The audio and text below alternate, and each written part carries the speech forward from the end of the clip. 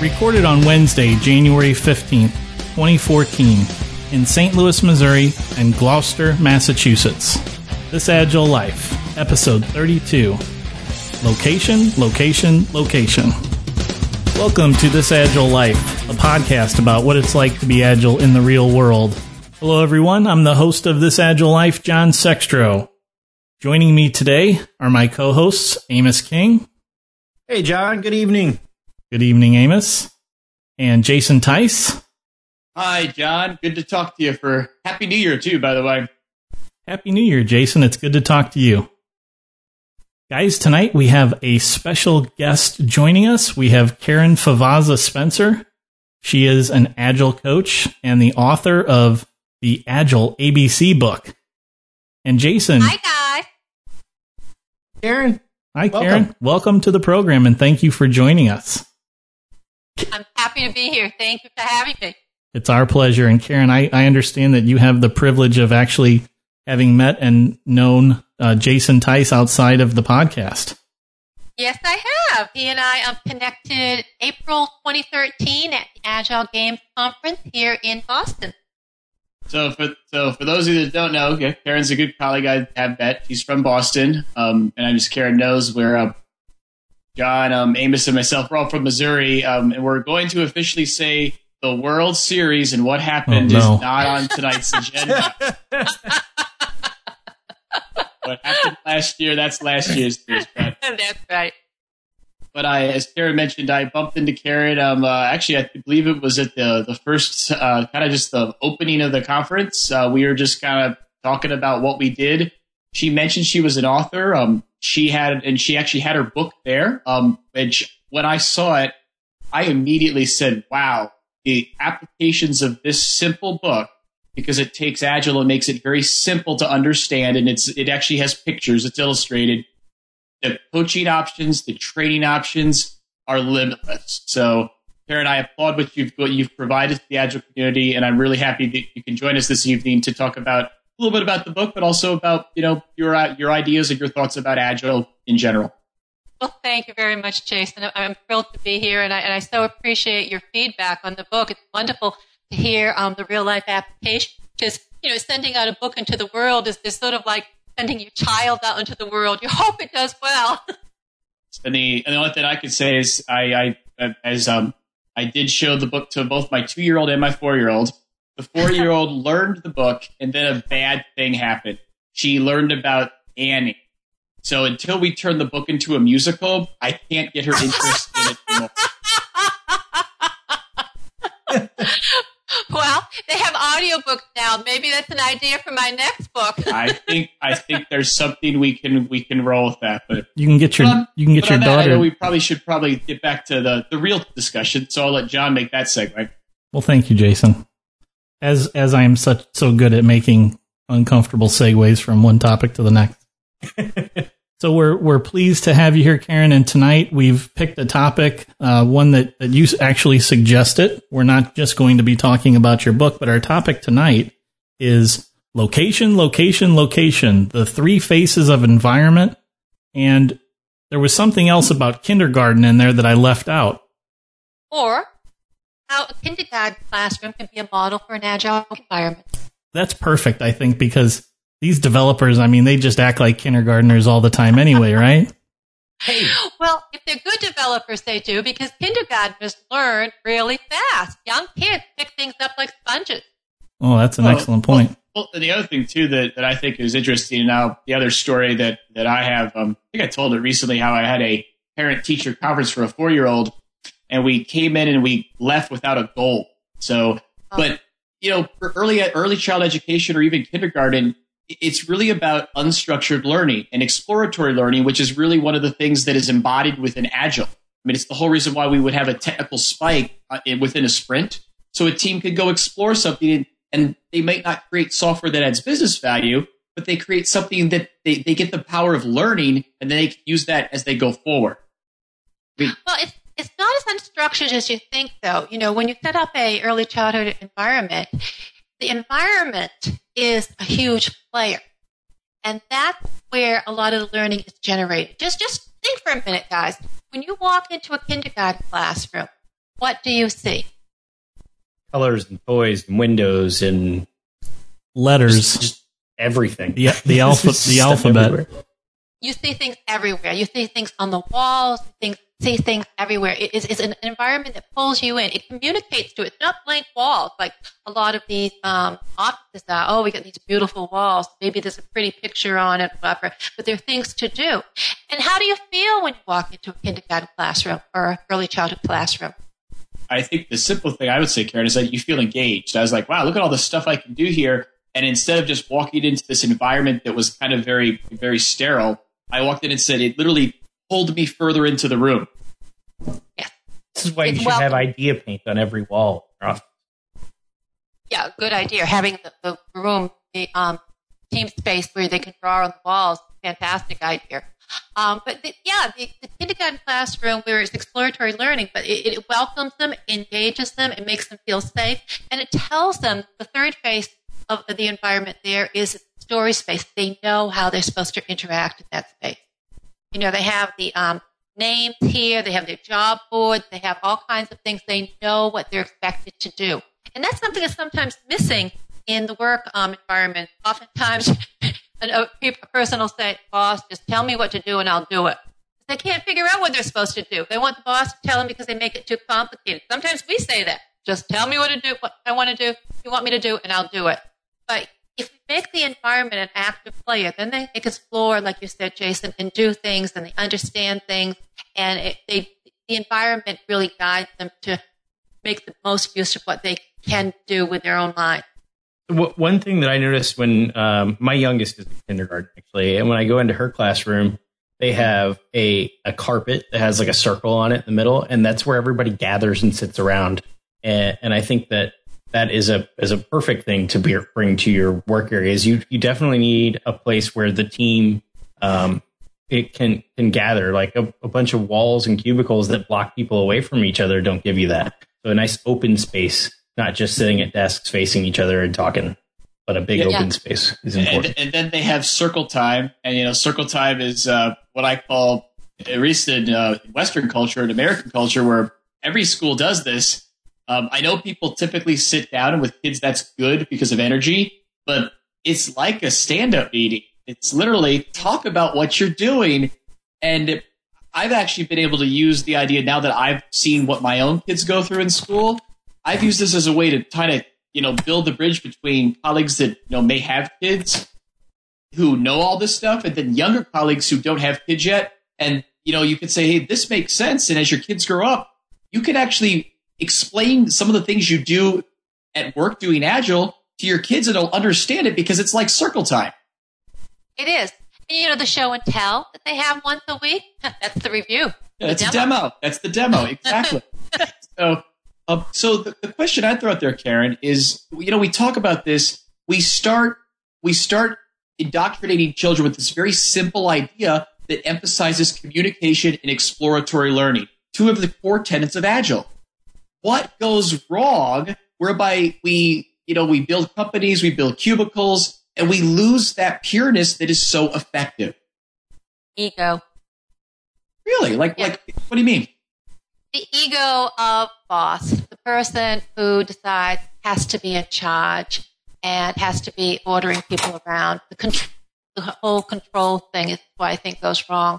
I think a big part of it, too, is when we say, okay, now you're graduated and you have this degree, therefore you can go out and you know everything you need to know. In some ways, I think we communicate to people that they're supposed to know everything and stop learning.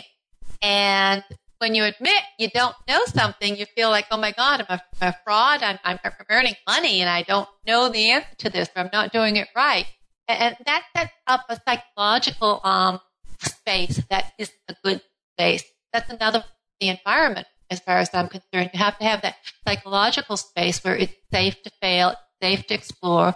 We use those words in Agile, but then we don't always talk as well as we should. But you're a professional. You can't play anymore. Okay, so Amish, Karen and I did meet at the Agile Games Conference. So, do we want to have that debate right now? Okay, so I don't think it's a debate. I believe that was very facetious on my part. I think that play is very important. You talked about show and tell. I don't think that show and tell just stops at the demo or with the product that your team is working on, but encourage the people on the team to have outside projects and bring them in and talk about them. Hey, every Friday at lunchtime, we're going to hang out together and talk about what side hobbies you have, what you've done. Like, tell us all about who you are in your life, because every life experience that you brings a new piece of knowledge to the team in order to work harder, work better, work faster. Yeah, or even technically, a neat one that I'll throw out there, and it's actually more of a training activity, but we called it a ride-along. And this is where I was actually doing some work recently. We were talking about ways to set up a good training center to do technical training for like test-driven development and other practices. And what we were talking about is an idea where each pair is working on a workstation, but at any point in time, the instructor could almost like take the work and whatever the pair is doing and put it up like on a projection screen in front of the whole room and solicit that immediate show and tell. So, like right now, tell us, why you're refactoring that class the way you are, or why you implemented the test in that manner. And that type of reinforcement, it helps to promote mastery, which is the way to solicit effective learning. So if you're building a training room, do something where you could let people share the screen and pop it up there on the projector real easily. What if you did that in your war room? What if you had a screen up there that showed a workstation all the time? What if it switched every 30 minutes, just like you pair every hour, like you pair switch, and it just picks a different station and shows it up there so that, if you're getting up and walking around, you can look up there and see what some other pair is doing. I think that's a great idea, Amos. I think the idea of big screen, and I know a while back we talked about mobbing a little bit, although I can't personally remember if we've had the mob discussion yet on This Agile Life. I forget. John shake his head no. He's our historian. So, mob programming, controversial practice. I think maybe a good compromise out of mobbing is something like that, where with very little setup, the team can immediately screen share. Everyone can come together, and instead of just having to turn around where you talk, you can actually look at some artifacts if you need to have a technical discussion and make those decisions. And then at that juncture, if you're doing that with pairs, that's awesome, and I would totally recommend that. If you aren't pairing and you have people working as individuals, it's a way to start promoting some more effective communication and collaboration. Yeah, I think it's fantastic. I want my work area with the team, if we're co-located, to look like NORAD, just with like big status screens and stuff everywhere, just because it's fun, it's engaging, there's lights and all kinds of things. And that's how I want it anyway. Big giant screens in the background. It's fun. And that sounds like a kindergarten classroom. You have all the big giant screens, people busy doing things and sharing it all. Exactly. That's the way it should be. With learning and with schooling, particularly with professionals, when they roll out, like you said, Karen, when they graduate from school, there's this impression that I've gotten my sheepskin. I'm moving on in my life. I'm done with the learning phase, and now I'm on to my professional execution phase. And maybe in some professions that's true, although I would say it's not, because that's really the basic laying of the basic foundation for your profession, your practice, etc. And that is really the thing that enables you to start your real journey, your real learning, is when you enter that professional community and you start learning on the job with the people that you're working with every day. Yeah, I'll share, John. I've been having some discussions lately, and actually it was coaching, and we were talking about the technical spikes. I'll throw this out as a question for you guys. Typically what pattern that I've seen is when a project starts, they do a lot of technical spikes, kind of figure out what they're doing, test out that idea of, what technologies do we want to put in a walking skeleton. Should that idea of having a technical spike continue throughout a project? Or should it taper off? You mean the ability to have technical spikes throughout the project? No, I would say so if you're looking at metrics, just kind of looking at team behavior, is it a problem if a team stops having spikes once they, kind of have a few sprints under their belt and they kind of figure out what they're doing? If they stop having them? Yeah, knowing that are they forfeiting the opportunity for additional learning? I think so. I will often. I've kind of been shot down about this by some guys on the podcast before. Is I'm a big fan of hour-long pair switching, and I also like to be at a commit point at that juncture. So at the hour-long pair switching point, I take everything that is not committed, doesn't have tests, and I just roll back. That way I'm only throwing away an hour, and now I move forward with a lot more knowledge. Yeah, I remember just working with, again, talking about training and such. I mean, training is one type of activity you can do to promote learning. And obviously if you go to training, some courses are better than others. Some courses are more relevant than others. But the beauty of the spike is it's relevant to the context of a team. So you shouldn't be using some type of fictitious example. You should be trying to, follow and align to whatever your project and the technology is, trying to figure that out. So everything you learn is nearly 100% relevant for the problem you're trying to solve. Most training classes can't do that. But the pattern I've noticed is just, you start a project, you kind of have that allocation of some time for learning, some time for story development. Project goes on, you get to the third or fourth release, and if you look at the story backlog, most teams, I see teams that don't have a lot of spikes, some that have none. And I question at that if their opportunity for learning is being missed by not, having a retrospective and reflecting and trying to say, hey, listen, here's something as a team we need to learn. Let's do a spike on that in the next sprint and then see if it can help us improve what we do. And you should do that throughout a project. But don't you think they're learning when they're doing the actual development work and they're getting it done? There's learning happening with that as well, not just during a spike. They learn in the day-to-day work. Yeah, I agree totally with that, Karen. So that's where this was just a discussion I've been having with a few colleagues, and it's just come up naturally. And the question is it needed? And if a team takes an opportunity and they say, we're going to, kind of like Amos said, we're going to have a timeout and allocate a small portion of our time that we're working on the project to do something where we are going to deliberately learn something, would that help us improve? And if we take that discipline and apply it throughout the life cycle of a project, does that enable us to write better quality software as a team? You know what I think you might be alluding to here, Jason, to take it back to the three phases that Karen mentioned: shared space, safe space, and story space. What I would be concerned about with the lack of spikes occurring is something that would maybe fit under the safe space area, where has trust been lost to where the team no longer feels that it's okay, that it's safe for them to fail, that it's safe for them to take a chance, take a risk, try to learn something new in the context of having a safe space and this thing called a spike to which they could spend time learning, possibly fail, and then move on. No, I agree totally, John. I mean, to me, I look at this from my background for this is I believe it's from Lean and this idea of Kaizen. And we're always working to improve. And so we should be doing deliberate things to do that. And, I think some teams might say, you know what, we've got our architecture.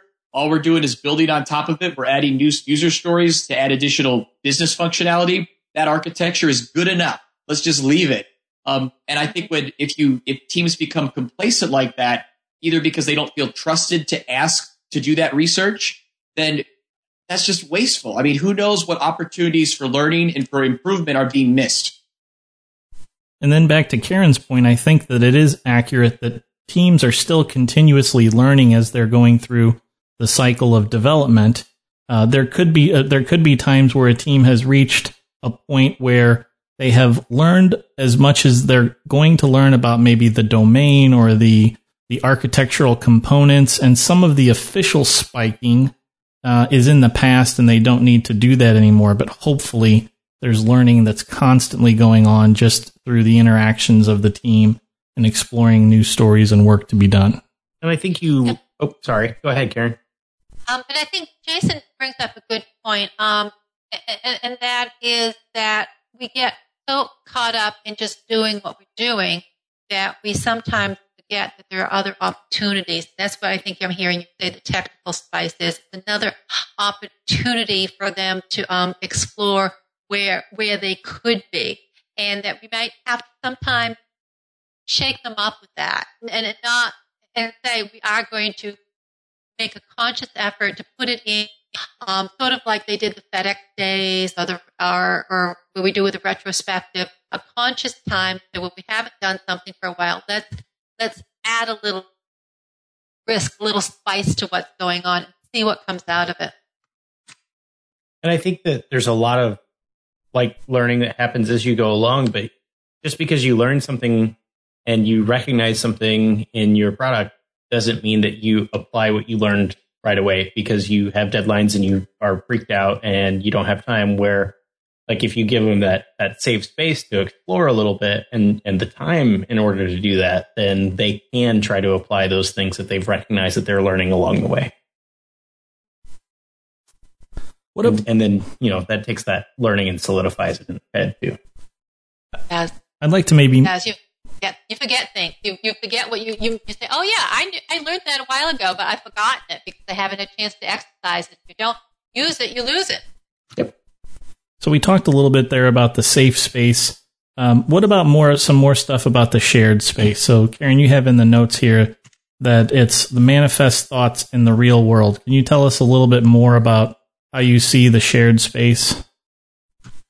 Oh yeah. Give you an example.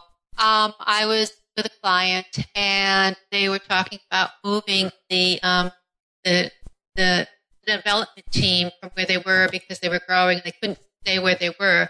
And the question was, were they going to put them in a war room down the end of the hall, or were they going to put them windowless war room, down the end of the hall, way down the end of the hall, windowless and all of that, or were they going to put them in a bunch of cubicles right outside the product owner's office in the middle of the call center? And, everybody wanted to be in cubicles because you had windows and it was close to the product owner and all of that. And I was saying, guys, I think you're missing the boat. If you're in this war room, you're going to have walls that you can write on, you can all be together. But if you're in the cubicles, you're going to have the call center and the human resources and the bosses all around you. Oh, no, you don't want to put them in that space. You want to be in the nice space with the windows. Oh, I can appreciate that. I'm human. I like windows. But when they moved into that space, there were 4 in a pod and then 2 in another pod and 2 in another pod nearby. They were very close to each other. But they were spending all their time on chat, sending each other chats. You look over and you see them. They're all sitting fairly close together. They look like they're working and everything. But I can see the chats and they're joking and whatever, and there's all this chatting going around. I can't help but think that if they were in that war room, a lot more work would have been getting on because it would have been a more conducive space to what they needed to be doing. And wouldn't it have been a better interactions and probably a richer interaction even if they were joking, if they would have been maybe joking in person or speaking about the project in person? If I'm having an instant messaging chatting session with you, there's no possibility that anyone else could hear us other than maybe, with Jason and Amos's loud keyboards, they could hear clickety, clickety, clickety, clickety, clickety, clickety. But they certainly. And then if somebody joins in, it's synchronous, and you're trying to read back, and it just doesn't work. It doesn't work at all. All the wasted time waiting for the months to come back and everything. So I think the shared space is very important in a way different than we often think. Because remember, the folks, the developers and management and everyone that kept saying, this is the better space because of our image of what a nice space is. But it really wasn't the best space for the work that they needed to do. I do a lot of remote work recently, especially in the past year. And I find that I try to mimic that being there, and I avoid text chat. I will bring up Skype or Google Hangouts or some other tool that allows me to have a voice and hopefully face-to-face conversation with somebody. And it does make a big difference. There's a lot of emotional context that you can't get from text. No matter how many smiley faces or frowning faces somebody puts in there, it's not the same. It's amazing. I was working, I was an agile coach in a team where we had a bunch of people in one location in India, and then we had a handful of people here Boston area. And we're having all these conference calls. They had a video chat suite set up and everything, and great big screens, gorgeous. I said, why aren't we using that? Well, nobody ever had. So I got it all set up, went to use it for the first time. And I mean, we had a wall, like being in a huge theater, and we had the whole team there. It was amazing. I was trying to see somebody sitting behind somebody else in there, and I found myself actually leaning to try to look around the person on the screen. But we had those uncomfortable silences on the phone before, and people would say, what are they doing? They're not talking. Well, we had the silences when we saw them on the screen. We could see they were consulting with each other, and they were typing, and they were looking things up. So it just made everything so much more real. Even the silences weren't silent. We had the screen to see what was actually happening. Yeah, and we're actually being relatively tame tonight here on the podcast, because I know in the past we've used charades in all types of ways, hand raising. Yeah, we're interesting. But I mean, what I wanted to add to that is, we're saying, and someone asked me recently, they're like, they said, Jason, what is, if there was one thing that you would, one high level thing, so that was most important, to help teams and really organizations be successful with Agile, what is it? And it's all about communication. I mean, all we're doing here is taking, what at one point where people, if anything, created institutionalized processes to, if anything, inhibit communication. So heaven forbid we actually talk to each other about what we need to do. We're going to write it down in documents that are thousands of pages long, and then we're going to give that document to someone else, and then we're going to think they'll read it and they can edit it. But why not just talk to the person?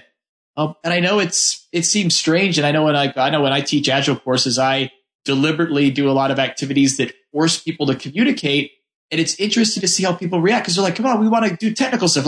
No, if we don't have that foundation of communication in place, and especially in a coaching session, you're not infusing that into people, then they may think that, okay, I can work around the need to communicate with documentation or with technology. And the sorry thing is, you can't. You have to work with that. You have to talk. Software development is not a technical problem. It's a people problem. And there are so many developers, especially coming straight out of school, that don't realize that. They think they're going to go in and I know everything about a computer, and I'm going to be able to do this, and I'm going to be awesome at it and amazing. And then they get out there and realize, holy cow, I have to talk to people. I have to be social. I have to bathe. What is going on? You have to exercise your kindergarten skills. You have to know how to talk politely and take turns and share and collaborate. And you find out that when you're playing in the block corner, it's a lot more fun when the group of you guys get together and you decide what you're going to do and you talk about it and you work together. It's a lot more fun than when you do it by yourself.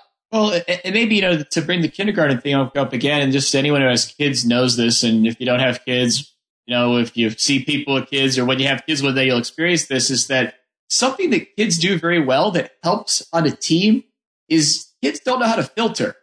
Because, that's a pretty advanced thing your brain develops later in life. Some of it is through natural behavior. Some of it is through learned behavior.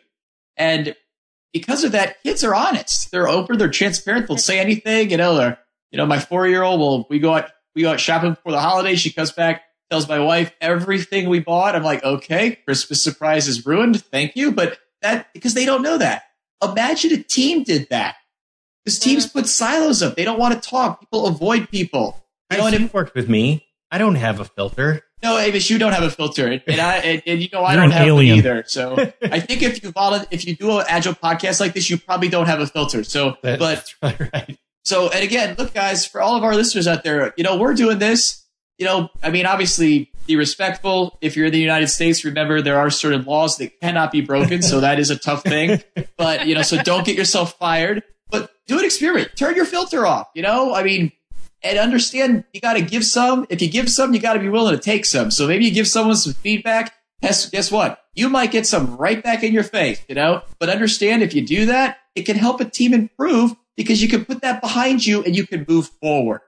If you remove the filter, you usually have more honest and immediate feedback too, which is another thing that you get in a kindergarten class, is that when you're in kindergarten and you're young, you do something good, the teacher immediately says, hey, great job. And they give you immediate feedback. And then as we get older and we get into college and you finish that test, and then the teacher gets around to grading it a month later, maybe, and sometimes they don't hand it back. You just find out at the end of the semester what you got. We lengthen that feedback cycle, and a lot of Agilists try to bring it back down to that immediate, hey, good job, or hey, you messed up. Let's figure this out. See, Amos, what I want to ask you is, or Karen, I'm sure you probably know the answer to this question, but what's unique about that feedback that you get in kindergarten? What makes it more effective? What makes it more effective is, we know that a person needs 5 positive pieces of feedback to counteract one negative piece of feedback. But in the real life world, you always think, I've got some feedback for you. It's never good.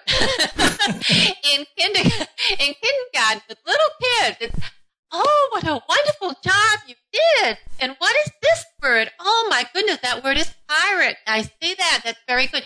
Here's the standard spelling for pirate. You can try using this spelling, too, sometime. Rather than, telling them it's all wrong, you say good things. You make them feel good. Yeah. This is something that we need to learn. We need to be able to say, I recognize you for who you are. I've had wonderful experiences as a coach when I say to things, somebody's like, gee, I really appreciate your forthrightness. I know I can always depend on you for that. And the person just opens up because they're uncomfortable being forthright half the time. They know they're sticking their neck out. And they get some positive feedback for that. They feel wonderful. They tell me more things. I found out more things. I have reinforced that positive behavior. Don't get that so much in the real world. And what I was going to add to that, based on what Amos said, Karen, and you echoed exactly, is all of that feedback. It's fostering intrinsic motivation. So, and for kids, guess what? There's nothing else you can do. So, I mean, when you have a kid in kindergarten or you're in early childhood education, the teacher can't give them a grade because they don't understand what it is. And so they have to do other things that are natural recognition patterns or natural reinforcement patterns. And that truly motivates you. Then, of course, go to the ego thing later on in life. We create systems, we do grades, we do, points, performance evaluations. And we start to give feedback where we bring the extrinsic factors into it, and they're just not as effective. Go ahead, Amos. I was going to discuss one way to give effective feedback that I've had amazing success with people is that we live in a world of sound bites and technology and emails, and everybody's in a hurry, and you just go by and you say, hey, good work today, and you walk away. Sit down and handwrite somebody a note sometime to tell them thank you, and just leave it on their desk. You'll find out, you'll be at the Christmas party for work, and somebody's spouse will come up to you and be like, hey, I don't know what you did, but you gave him or her this letter, and now it's in a frame sitting on their desk at home. and those people you can make people do complete 180s on a team and become the most effective person on the team by taking the time to actually handwrite a note. It's funny, Amos. We had recently in a retrospective had someone give some feedback that we had a culture that wasn't the norm to say thank you and to thank people publicly, and quite the opposite was actually true. So when some people tried to give thanks, they were often shot down or shut down before they could really do that. And then we decided that we were going to actually implement a policy on the team where not a policy, just a practice that we decided to do, where we would get these thank you notes. And if you wanted to say thank you to somebody, we encouraged you to do that and write them a little note. And it's just a little fancy sticky note that you hand to the person or stick on their computer. And I think it's made a change. see, back around Thanksgiving, it's funny. This happened today, actually. I did a activity. It was right after the Deep Agile conference that Agile New England did. So I did this Agile Thanksgiving experiment that a few teams at a company at the company I worked for, they did it. And where you like put your team names up there, then people just kind of go it's like a buffet. You write ideas up there. So we're reorganizing because we got some new projects up this week, and we found the Agile Thanksgiving poster. And what's funny, so someone threw it over and they gave it to me, and they're like, "Here, Jason, have this." So I took it and I took it back to the area where I have a bunch of stuff just laying there in a big mess, basically. And what's funny is two people from that team, they actually came over and they took the Post-it notes that people wrote about them by hand, and they took them and they said, "Can they keep them?" And they did that. And I don't know where they went. They took them back to whatever project they're working on now. But this idea of providing that feedback, writing it down so it has staying power. Because a lot of times in a retro, there's lots of great kudos, but the thing is, people leave the retro, the next day there's a crisis, and everyone forgets all. It's very easy to forget all of that good, positive energy. Guys, they put those sticky notes in a frame on their desk at home. Told you. Yeah, whatever. I'm just saying, but there's a way to do it, and it's proof that is effective. I mean, we did an activity. It was in a team area. When that team was decommissioned, we were just cleaning up, and someone said, "Hey, I want those because they meant something and they had a positive impact on that person." And so, that's awesome. And, we need, again, these are all these communication and human factors things. We need more of that in teams, pretty much everywhere. Absolutely. I went back when I was a business manager. I had a team, and it was a hard job. And I started writing things and posting them where they would come in and sign in for their. It was the second shift type job.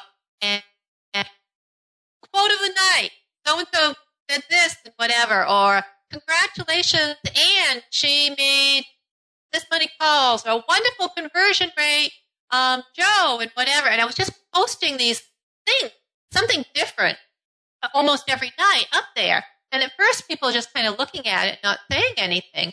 And then they started complimenting each other and said, "Wow, that was great, Joe, you did that. That was great, Kathy, you did that." And they started having conversations around it.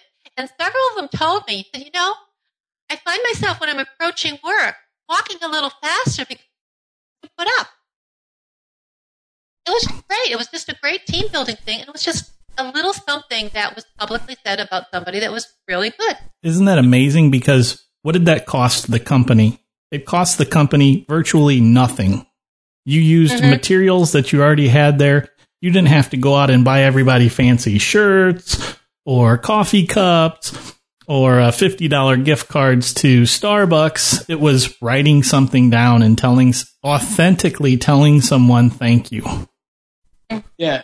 And a great little teaming activity. I mean, this is more of a team builder, and by no means is this an Agile practice. Actually, I believe there's a Toastmasters game. I forget the name of it that does this. But it's where you use a time box, and you pair up, and you give someone who you work with and you have a connection to, you give them positive feedback for a few minutes.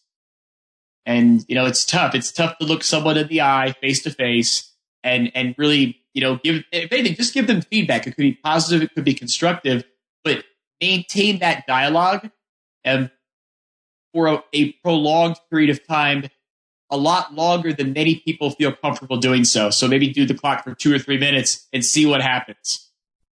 Isn't it amazing that in the span of the history of humanity, humanity has had more time where we haven't had a written form of communication than the time that we have had written communication. And so much stuff was communicated by face-to-face conversation, by word of mouth, including things like sharing the history and learnings. And all of a sudden, as soon as we find, the ability to scratch little marks onto cuneiform tablets, all of a sudden we all clamp down and stop talking to each other. And now we just want to write things down and leave it at that. Agile Factor's gonna debate that a little bit, John. Uh-oh, here comes the Agile Factor, Karen. Watch out.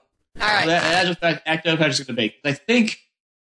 I don't know if I agree that I think we have had how do you account, John, for the idea of drawing pictures in that statement you just made. Don't try and argue with my history. Well, what I want to say is I think that sometimes we overcomplicate communication using language. One of my strongest mentors in the last few years had a policy that everything I presented to him when I was working kind of as a consultant, I had to do it in a pictorial manner. So if I put something together and it had words, I literally was told to redo it. And this was actually in the military domain, so it was like literally, it was like, okay, fail, go do it again. You know, don't do that. Amos is like, so I was forced to learn how to communicate in pictures. So what I heard you say is that in the military they can't read. Well, and Amos John. Amos was in the service. This involved 13 years, John. This involved the Marine Corps. Well, the Marine Corps is freaking awesome at what they do. Okay, so but anyways, we needed to have pictures. Okay, send your hate mail to john.sextro at gmail.com. Anyways, the story goes: the power to communicate in pictures is something I think we are not taking full advantage of. We just earlier today we were having a discussion about how a team could go through a chartering exercise. And yes, you could go through a chartering exercise. You could write a big document. You could fill it out. You could try to maintain it. What if you just drew a picture? You know, what does your team look like? Draw a picture of your working agreements, you know, figure out what it means and maintain that. It's a different way to communicate. It takes less time to do it. And well, from my own mentoring and things that I was challenged to learn and how I evolved, I would think it's actually in some instances, it allows for more effective communication. A lot of retrospective games are that way.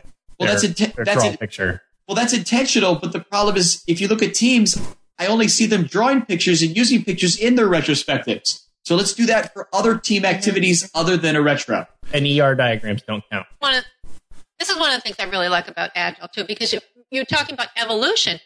The rational part of our brain where we make decisions, where we use a lot of language, is a very small part of our brain. The bulk of our brain is visual, motor, and auditory. We know things at a glance.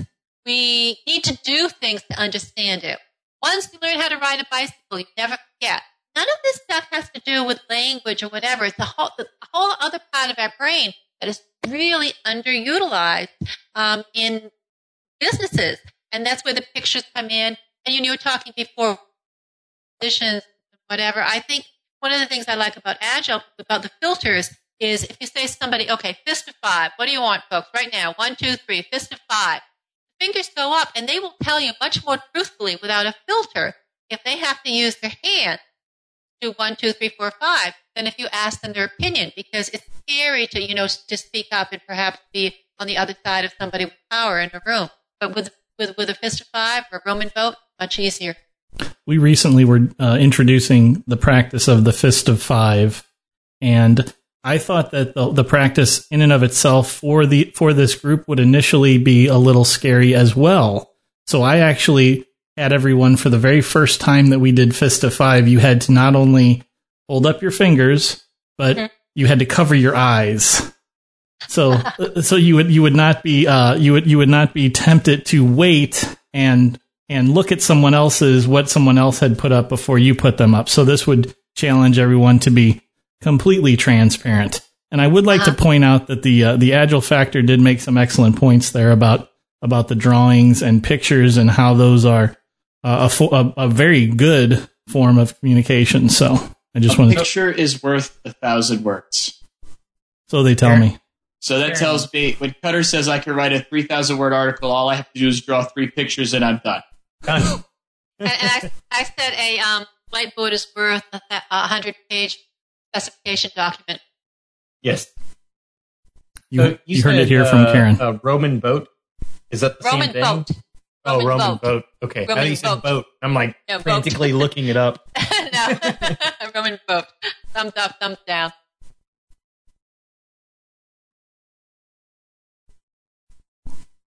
So we may be at a good segue point here. We're at about 40 minutes in the conversation. Maybe we should go ahead and do the picks or ask Karen here if are there any other points before we wrap up, Karen, that you want to get in? Now, just to reiterate, to kind of conversation flow, that you did state it very well once, John, the 3 parts of 3 phases of environment, as far as I'm concerned, is making sure you have the physical space set up well, and that just doesn't include whether the team is in a war room or cubicles or what that's like, but also space that they're working in, because that's a very physical environment for them too. You have to make sure that those environments are working smoothly for continuous integration and deployment if you want things to work. The psychological safe space where they know that they can be engaged and it's okay to risk and fail. And the process space, the story space, they know where they belong in it, what their personal narrative is, so that they understand how to really be pulled in and engaged, like you do in the kindergarten room. And as far as my top picks, you want to hear my top picks?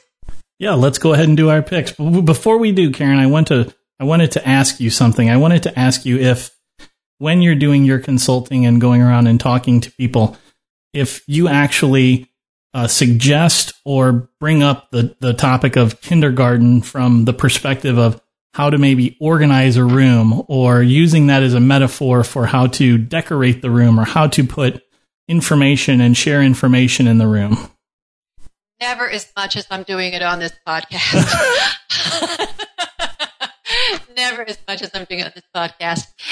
Some people respond to it very well. Other people, I feel my way a little bit in it. I don't want to go too far out on the limb, scare them. Yeah, and Karen, I agree with that.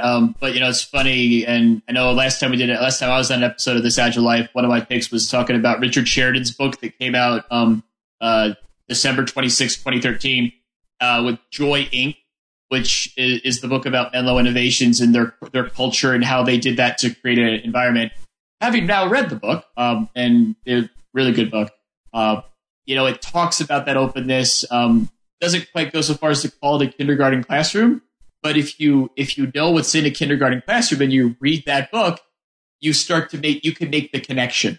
Yeah. So that might just be another metaphor that I think another story to tell that could be in a coach's arsenal. Actually, as a coach, as well as if you're a change agent or a change artist, as Esther Derby says, a way to help those who may not be able to relate, give them a scenario that they can relate to, so they can see the value and impact. And that's really the core of all learning, which you learn in psychology and the theory of learning. And that is, you have to take the person where they are, whether they're 4 years old. You have to start where they are and build on what they know, so that they can get to the next step. You can't just make the big jump. You have to do it in stages. Well, it has been wonderful, Karen, to speak with you tonight about location and about the 3 faces of environment, and how that relates to all the things that we can possibly learn and extract from the kindergarten classroom. So thank you. Well, thank you for having me, guys. I really enjoyed it. It was a lot of fun. All right, now we can go and do our picks. And of course, we'll give our special guest, Karen, the first opportunity to give us her picks tonight. Thank you. I have 2 picks. Of course, I like my book, the Agile ABC book. But I also want to put a pick out there for Innovation Games. They have a wonderful set of games. As a matter of fact, I'm going to one of their workshops this week that help businesses to set up their environment so that they get work done collaboratively. And I think that's a wonderful opportunity for anybody who isn't familiar with that to check out Innovation Games. Excellent. And so you're endorsing the Innovation Games company, knowing there's the Innovation Games book and there's the Innovation Games that are all over the internet. So it's a whole enterprise. It's an enterprise, Amos. It's an enterprise. It is. It's an enterprise of innovation games. All about environment. All about environment. I think I threw up in my throat a little bit when you said enterprise. All I can say is guess what? Thank you to Luke for making Luke Holman behind the mastermind behind Innovation Games, for making an enterprise that's good, Amos. And you know what? I think if companies want to set up an Innovation Games Center of Excellence, that is a center of excellence that will be good. Well, it's been a long time since the evil enterprise architect came out. It's nice to see him again. Oh, he's back. Okay. Nice. Well, I'll go next, Dan. How about that? You got it, Jason. I have 2. I was crowdsourcing these. First is kind of interesting. I'm going to probably get razzed here by Amos because it is vendor affiliated. But our friends over at Atlassian, or at Atlassian, the guys that make Jira, they have an interesting series of very entertaining short videos they've made called How Not to Do Agile. They've created this guy named Chet Wong, I forget. He's the world's worst Agile coach. And they poke a little bit of fun at things like stand-ups, requirements documents, retrospectives. But in some instances, there's value because you could say, this is not what we should be doing. And if you happen to watch these videos and you see some things that they might poke a little bit of fun at, but you know that maybe you have some challenges internally, it's an interesting way to have a conversation. And if you understand a lot about Agile, I think you'll laugh. So check that out. We'll be sure to put they actually have a YouTube channel for it. We'll put the link to the YouTube channel in the show notes. And the other one that I want to just plug is Agile New England. I think I've mentioned them before. That's the Agile users group in the Boston, Massachusetts area. It's how I met Karen. They do great programming. For those of you that are in the Midwest, the St. Louis area, since we have a lot of listeners there, because that's where this Agile Life is based out of physically, it's only about a 3-hour flight to Boston. It's a lot of fun to head up there. So you should check it out sometime if you want to. They got a baseball team up there. We can discuss that. Baseball team's got a really old ballpark that they should tear down and build. It's kind of nasty, yeah. Yeah. So, so there are lots of reasons to go to Boston. Agile New England and the great things they do up there is definitely one of them. Baseball is not. You can check them out online. They got a website and they got lots of stuff that they have events planned going throughout the 2014 year that are open to anyone who's interested. And they have New England clam chowder. And the North End and stuff. And when they have a conference, they have it at MIT at $1 billion facility from Microsoft, which is really cool. So, all right, let's see what Amos's picks are tonight. All right, so for Nate Mackey, Nate got a pick one time called Candy Box, and it's a little text game in a browser. And I'm not a gamer, but then I had to try to hack the JavaScript, and so Candy Box 2 just came out, candybox2.net. It might have been out for a little while. I just found out about it. But thanks to our host, Nate Mackey, for turning me on to Candy Box originally and wasting hours of my life. So instead of doing open source software, you're playing candybox2.net. Well, I'm still doing it's JavaScript in the browser, and I'm trying to break it. I see. I'm too impatient to actually play a game to the end. And then my other pick is a little book that you can buy, or it's actually available for free on LeanPub and somewhere else. I don't remember, but we'll put a link in the show notes. Called Getting Value Out of Agile Retrospectives. It's by Ben Lenders, and I'm totally going to mess up this other name. Luis Goncalves. I don't know. I don't know how to pronounce that. I wish I did. Sorry if I pronounced your name wrong. It's a little book. I read it in one night when I had a baby that was not going to sleep very well. And it was a pretty good book. It's got some exercises for retrospectives and when to use them. It's kind of like a recipe book for retrospective games, like a pocket book, really. So it was a nice little read. Hey, Gene Lewis, you have an opportunity to come on This Agile Life and tell Amos he's wrong. So funny you should say that, wrong Jason. About what? His pronouncing his name. Oh yeah, just have him come do that. It's funny you should say that because they're our next guests coming up very soon. Oh, so are we going to use this book for? And we should have done Karen's book, but I didn't know about it early enough. We need to start book club episodes once in a while. Absolutely, where we all read the book and then discuss it. We'll work on that. Come back and have Karen again. Karen, would you come back and discuss your book with us? Absolutely. I'd be delighted to. Well, I'm writing that down. She committed. She will come back. Okay. Written down. I wrote it down right here. Guys, just take a 5-minute break. We could do this right now. Let's just do it. It's a very short book. And guess what? It's highly effective.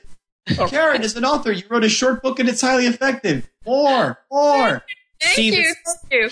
And I'm going to use that quote right there. As Karen can write a short and effective book, our stories should be able to be short and effective. What it lacks in words, it makes up for in pictures, which we know are worth 1,000 words. That's right. Okay. So tell the analyst groups that like to give you a word count to write to. There are words in it, folks. There really are words in it. Don't let it make you think it's just a picture book. No. She showed us earlier. It's got true. Quite a few words. I'm pretty excited to read it. As am I. And most importantly, Karen, just to confirm, it's in print, which is what I have, but it is now an ebook, or it's in electronic also. Yes, you can get it on the iBook store, or you can get it in Kindle Fire format on Amazon. But I still have a big pile of them here at home. An awesome paperback, and I hope I get discounts. The other thing, too, that I'll say, guess what? If it's on Kindle stuff, instant PowerPoint. I don't think you should pirate her works. Not pirate her. You can just present it. It's awesome. You have to annotate.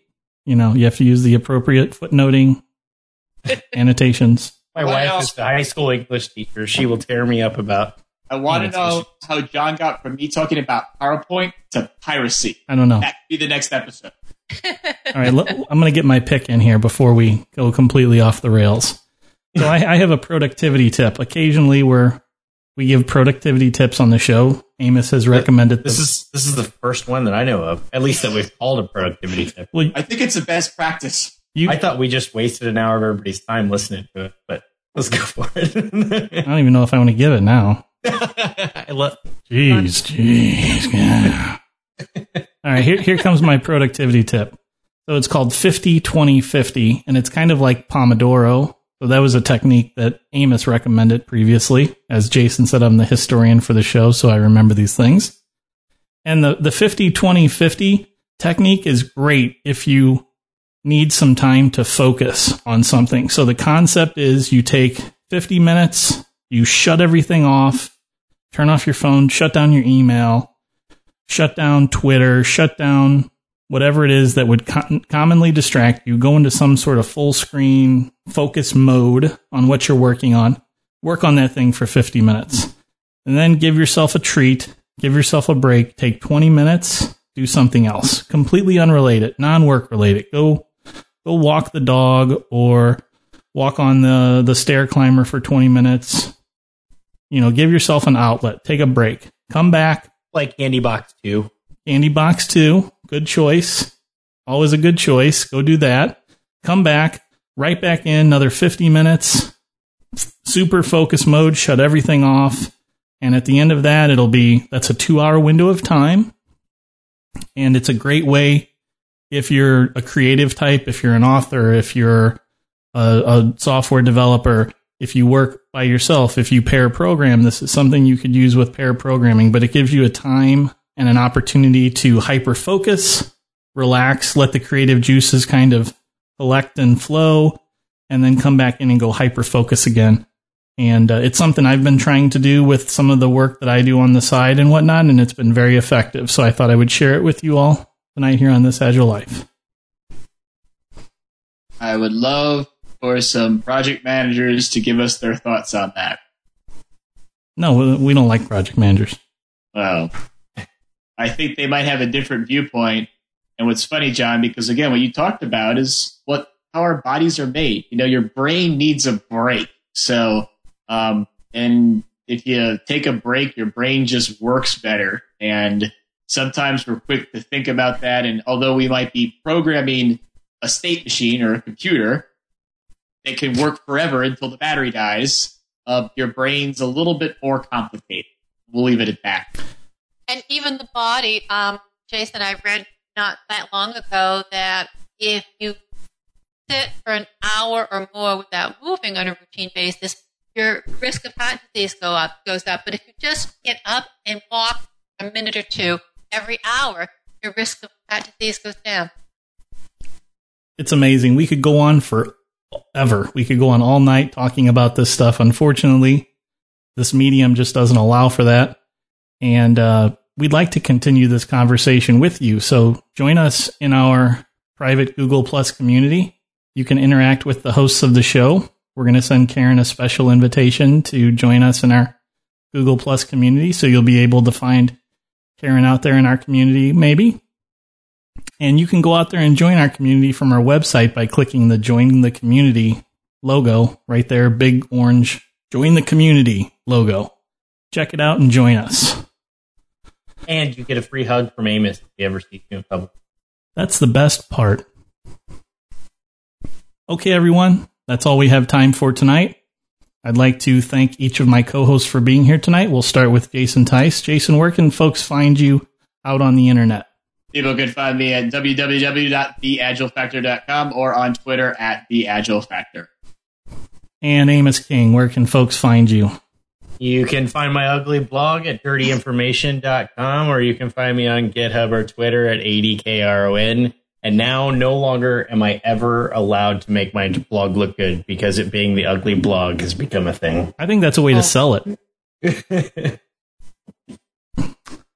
Karen Favaza Spencer, where can people find you out there on the internet? So you can find me at agilekindergarten.com, or you can find me on Twitter at agilekinder, and you can also find me on LinkedIn. Wonderful. Karen, again, thank you for joining us. Thank you for putting up with all of our antics here tonight. It has been a wonderful conversation, and I have certainly learned quite a bit from you. Well, thank you. I've learned from you gentlemen, too. Thank you for having me. You're welcome. And we'll hold you to the coming back thing. Anytime. Great. All right, everyone. Be sure to check out our website at thisagilelife.com for the show notes for this podcast and all of our past 31 episodes. Thanks for listening, and keep living this agile life.